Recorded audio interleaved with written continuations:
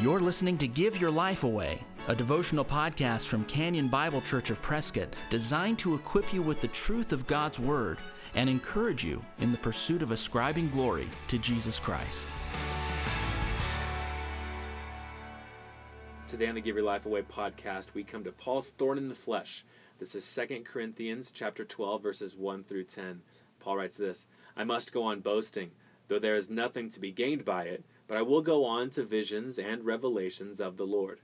I know a man in Christ who 14 years ago was caught up to the third heaven.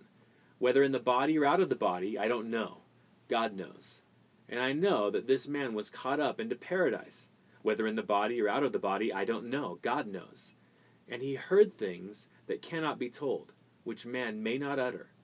On behalf of this man I will boast, but on my own behalf I will not boast, except of my weaknesses.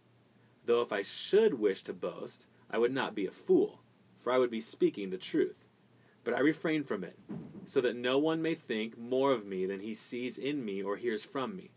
So to keep me from becoming conceited, because of the surpassing greatness of the revelations, a thorn was given me in the flesh, a messenger of Satan to harass me, to keep me from becoming conceited. 3 times I pleaded with the Lord about this, that it should leave me. But he said to me, My grace is sufficient for you, for my power is made perfect in weakness. Therefore I will boast all the more gladly of my weaknesses, so that the power of Christ may rest upon me. For the sake of Christ, then, I am content with weaknesses, insults, hardships, persecutions, and calamities. For when I am weak, then I am strong." Paul's really highlighting 2 different things that he can choose to boast in. The first is rather amazing. He was brought up 14 years previously into the third heaven. Now, was he actually brought there physically, or was it somehow this out-of-body experience, maybe like a vision? He doesn't know. He says that twice. The Lord knows. But Paul doesn't know. All he knows is this was real. So he is saying, I can boast about this. I can tell you I've been to heaven. I can write books about it and make lots of money saying that I went to heaven. He doesn't do that. He actually determines to boast in his weaknesses. Now, why was he made weak? Paul knew that the fact that he experienced a taste of the third heaven, a taste of the paradise of God, may cause him to be conceited, boastful, arrogant. And Paul wasn't the only one that knew that. Christ himself knew that. And so Christ gave him a thorn in the flesh. Now, we're not going to spend time in this podcast to talk through what that thorn in the flesh was. Was it an actual person that was difficult for him? Was it some sort of sickness or ailment? What was it? We don't know for sure. But the point we're making here is that Paul could have been boastful about his experiences, but because that could have led him to be conceited and arrogant and proud, Christ gave him a thorn in the flesh. And Paul's saying, I'm boasting in this. Because what I learned from this experience, Paul says to the Corinthians, what I learned from this is that Christ does not want me to be proud of where I stand. He doesn't want me to be conceited and arrogant and boastful about where I stand in relation to other people. Christ is going to keep me humble. But in that humility, in that weakness, he's going to make me strong. So I want to say this to you, believer, 21st century believer. God often disciplines us. Let me say it this way.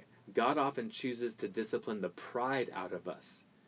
So think of a trial that you're in. I think sometimes when you may talk to people, you hear of them going through a trial, and you might have in the back of your mind, maybe God's trying to discipline you for being arrogant or proud or selfish or whatever it may be, but you feel uncomfortable saying that because you don't know for sure. A lot of people go through trials because of sin, but they want to blame the trial on something else or somebody else, or someone's wrong, I'm right. Think of this. God often brings us through trials to discipline us and to burn off things that should not be there. In this case, God's disciplining Paul, or giving him a trial, so that he won't become proud and conceited. There are a lot of times God brings us through trials to knock the pride out of us. I want you to think of any trial that you're in now. It could be huge, a big trial that immediately comes to your mind. Maybe life is relatively easy right now, but maybe think back to a trial in the last months, or maybe think of a smaller trial that you may be going through. In what ways can you become more humble? In what ways can you become less proud? Is perhaps God teaching you in this trial to not be as proud, to depend on Him, to realize you're nothing, to realize you're weak and needy and don't deserve anything, and to be more faithful to Him? Think of the trial you're going through and think about how that trial speaks to your pride. That's never a bad exercise to go through. Search your heart when you go through trials. Ask the Lord to reveal sin to you when you go through trials. A lot of times we go through trials and we ask people to pray for the removal of those trials. Paul did it here. Lord, remove this thorn from the flesh. He actually asked 3 times, but the Lord didn't do it. Sometimes the Lord doesn't bring us out of a trial because we haven't learned yet. So instead of praying just, Lord, keep me from this trial, or take this trial away, or take this thing or situation away, maybe make the prayer, Lord, teach me how I can kill my pride because of this trial. Lord, teach me how to be more humble.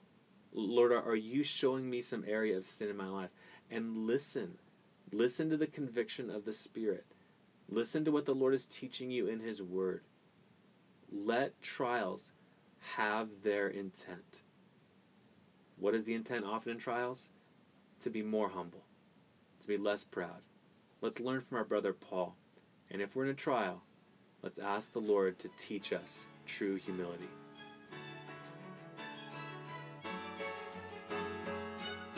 If you've been encouraged by the Give Your Life Away podcast, please share it with a friend. And if you'd like to get in touch with us, you'll find us online at canyonprescott.org. Thanks for listening. Join us next time for Give Your Life Away. We are alive.